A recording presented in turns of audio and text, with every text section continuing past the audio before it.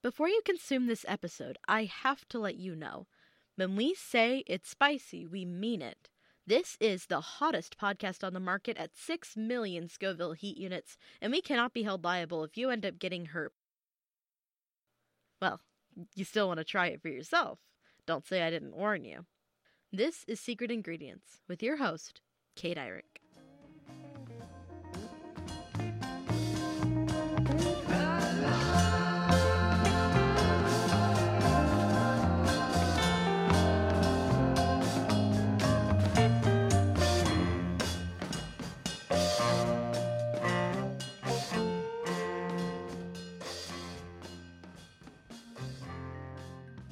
Spiciness is a fascinating concept in food because it's not a flavor on its own, but it also isn't a scent on its own. Spicy food, which is referred to as pungent by sensory and food scientists, creates a feeling. Some report that this feeling is generally good and that it makes food even better and adds to the experience, while others physically are incapable of eating it without feeling immense pain. Among those that like the feeling of spicy food, there's a big discrepancy between people as to how much spice is enough. What could be different between that hot sauce eater and the person who can't even eat a stuffed bell pepper? I do think food tastes better when it's spicy. I have a friend from back home in Chicago who thinks ketchup is too spicy. I think the type of food that they ate growing up is a big factor. There's a wide variation in whether or not my friends like spicy food, but within my family there's like polar opposites of people who love it and people who hate it.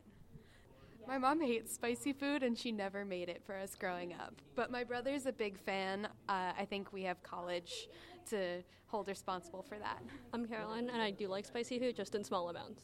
Between my friends and I, it's my friends that really love it, while I'm just more mild about it. Probably the tolerance they have to spicy food. I love spicy foods, and I like it moderately spicy. My mom and I love spicy food. My sister is allergic, and my best friend loves crazy spicy foods. I think it's a matter of culture, especially. If you have a lot of spicy foods in your culture, you're more likely to bear the pain of eating it, I would say. And also just if you're genetically inclined to be able to handle it. I don't like spicy food. Kinda the cooking style of your parents. If your parent eats spicy food, you probably will eat some spicy food. I also love spicy food. So my opinion is that people who eat spicy food can tolerate more like pain and stuff like that. So maybe people who don't eat spicy food can't tolerate pain that much. I think it's probably like everything else. It's a combination of genes and the environment. Before we get into why some people enjoy it and why other people don't, let's explain what exactly spiciness is. Spiciness is an example of chemisthesis, which is the fancy word for when we sense a chemical in a way that's not taste or smell. In general, chemisthesis is something that we can associate with taste because it often happens when we eat food, but it's separate from taste buds.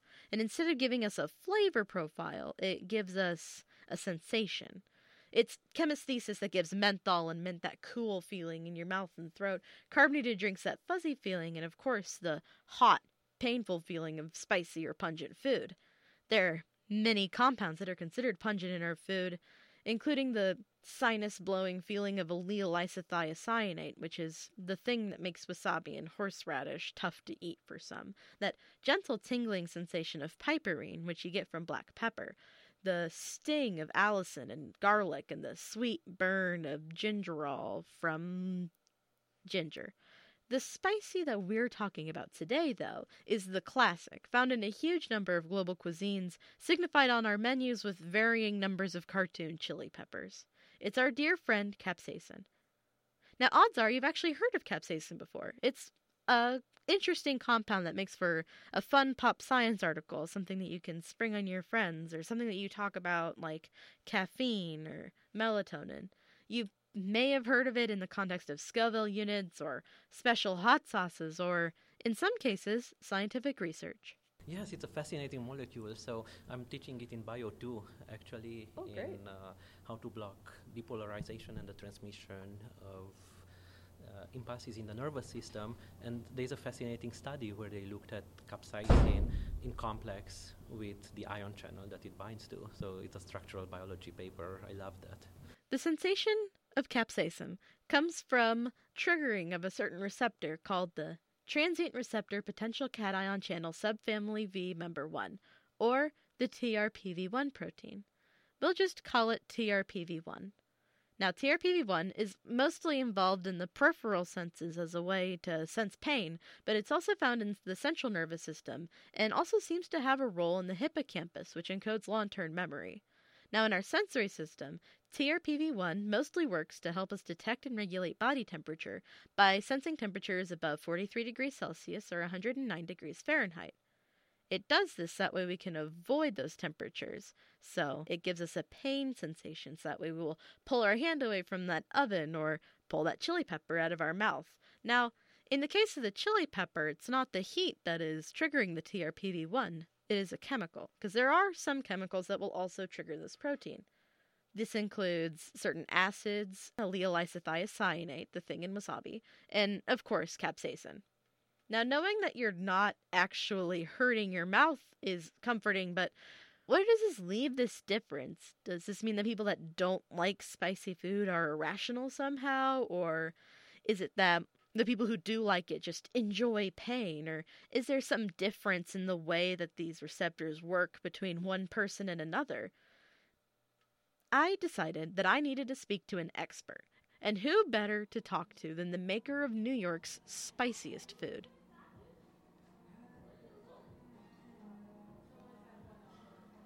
I approached the Brick Lane Curry House in downtown Manhattan, its awning advertising the real curry, and the aroma around it certainly seeming to back up that claim. I come into the restaurant and I'm greeted by friendly staff. I sit down at a table, and as I wait, I see people smiling and laughing and hollering, and I find out that a friend at their table had been served a bowl of pho. One person stands to photograph it, and they comment that it seems to be just like the other curries. The smell wafts through the entire restaurant, a delicious, fragrant curry, just like any of the others in Brick Lane. The classy Indian ambiance and the amicable staff add to the excitement as the restaurant goers look at the pho and excitedly prepare to eat a bowl of some of New York's most painful food. So I'm Sati Sharma. I'm the chef partner of the Brick Lane Curry House in New York and New Jersey. We're on this is the East Village location that's on 2nd Avenue between East 4th and East 5th Street. The infamous fal, as we call it. So the fal in London, in England, is any curry with just chili powder in it. So they just put some paprika, some chili powder, heat it up.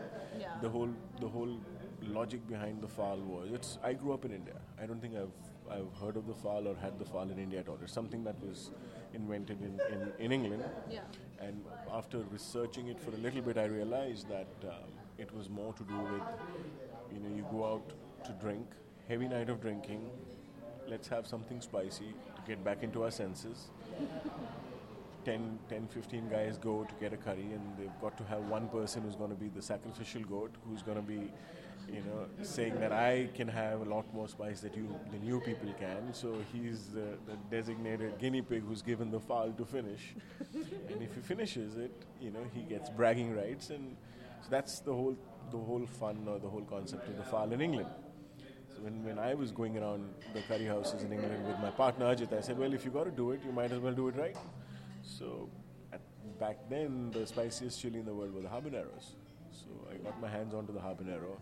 We made our own concoction, our own curry, and made it the spiciest curry in the world. We are certain it's the spiciest curry in the world because I know what goes in it. I've tweaked the formula over the years. After the habaneros came the ghost chili, so we incorporated the ghost. And then after the ghost came the Reaper.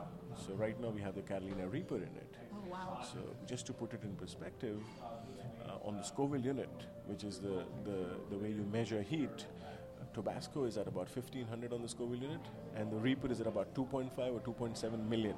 Yes. So it's insanely hot. So I went and I tried doing my research and finding out that what's the logic behind fal, whatever. So, in that native language of East India, which is Bengali or Bangla, chilies are called jhal.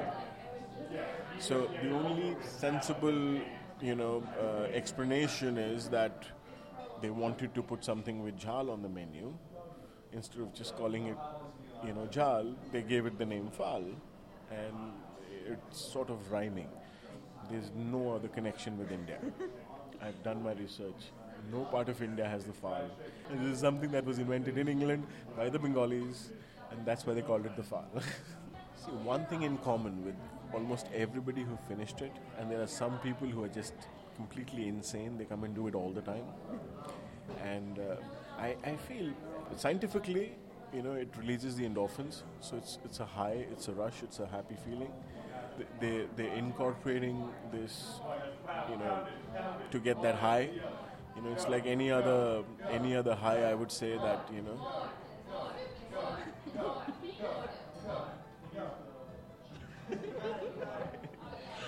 feel bad for the poor guy. I do too, but I'm not going to tell him that. Oh, neither am I. I've got to buck him up. I've got to cheer him. I know what he's going through. Poor chap. The repeated activation of TRPV1 actually leads to a desensitization, where the nerve endings start giving weaker and weaker responses to the brain. Scientists actually think that this is why capsaicin will actually kill pain after you eat it for a while. It's also why you might start feeling tingly or even numb after you've eaten a whole bag of hot chips or sat down for that extra hot curry. There's the file. Please go ahead. So I was wondering, while I'm trying it, so are there any safety concerns you have to have while preparing this? And while you do that, I will give it a shot. The chef needs to put a gas mask when he's preparing it, the raw part of it. So we try to do it in a bigger batch. That's a lot. Oh? That's also a lot, but it's okay. Yeah, that's fine. Does that look a little better? Yeah, that's better. Okay. All the best. It is a curry. It has taste, it has flavor, it has depth. It has spice, and you're changing color. Yes. So we have to, maintain the integrity of a curry. It's a sauce. It has to still taste good.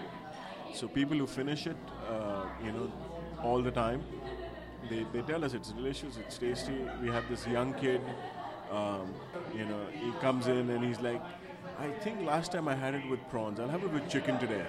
And he probably has a dozen certificates already. He's insane.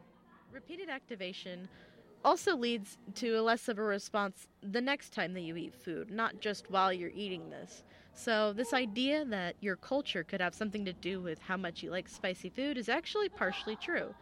Because if you're given spicy food when you're young, you get used to it over time, and eventually you'll enjoy it more just because it's not quite so painful of a sensation when you eat it. The man who eats the Brick Lane fall curry dozens of times might have struggled through it the first few times, but at a certain point it starts getting less and less hot, until it's just that enjoyable tingling sensation that a normal person might get from sriracha or something similar. The one thing in common when it comes to the fal, for example, just behind us, you see that table, it's about 6, 7, 8 people, right? It's 7 people having fun at the expense of that one poor chap who probably was saying that he can finish it, and now he's stuck. He has, he's probably going to remember me for the rest of his life. I know that for sure. So as it turns out, the only way to get better with heat is to face it yourself. You could go on your own pilgrimage to Brick Lane and try Satie's sadistic curry, or you could heed his advice. So do you have any closing comments or anything you want to add or anything that's been on your mind? Don't do it. That's my comment all the time. Don't do it.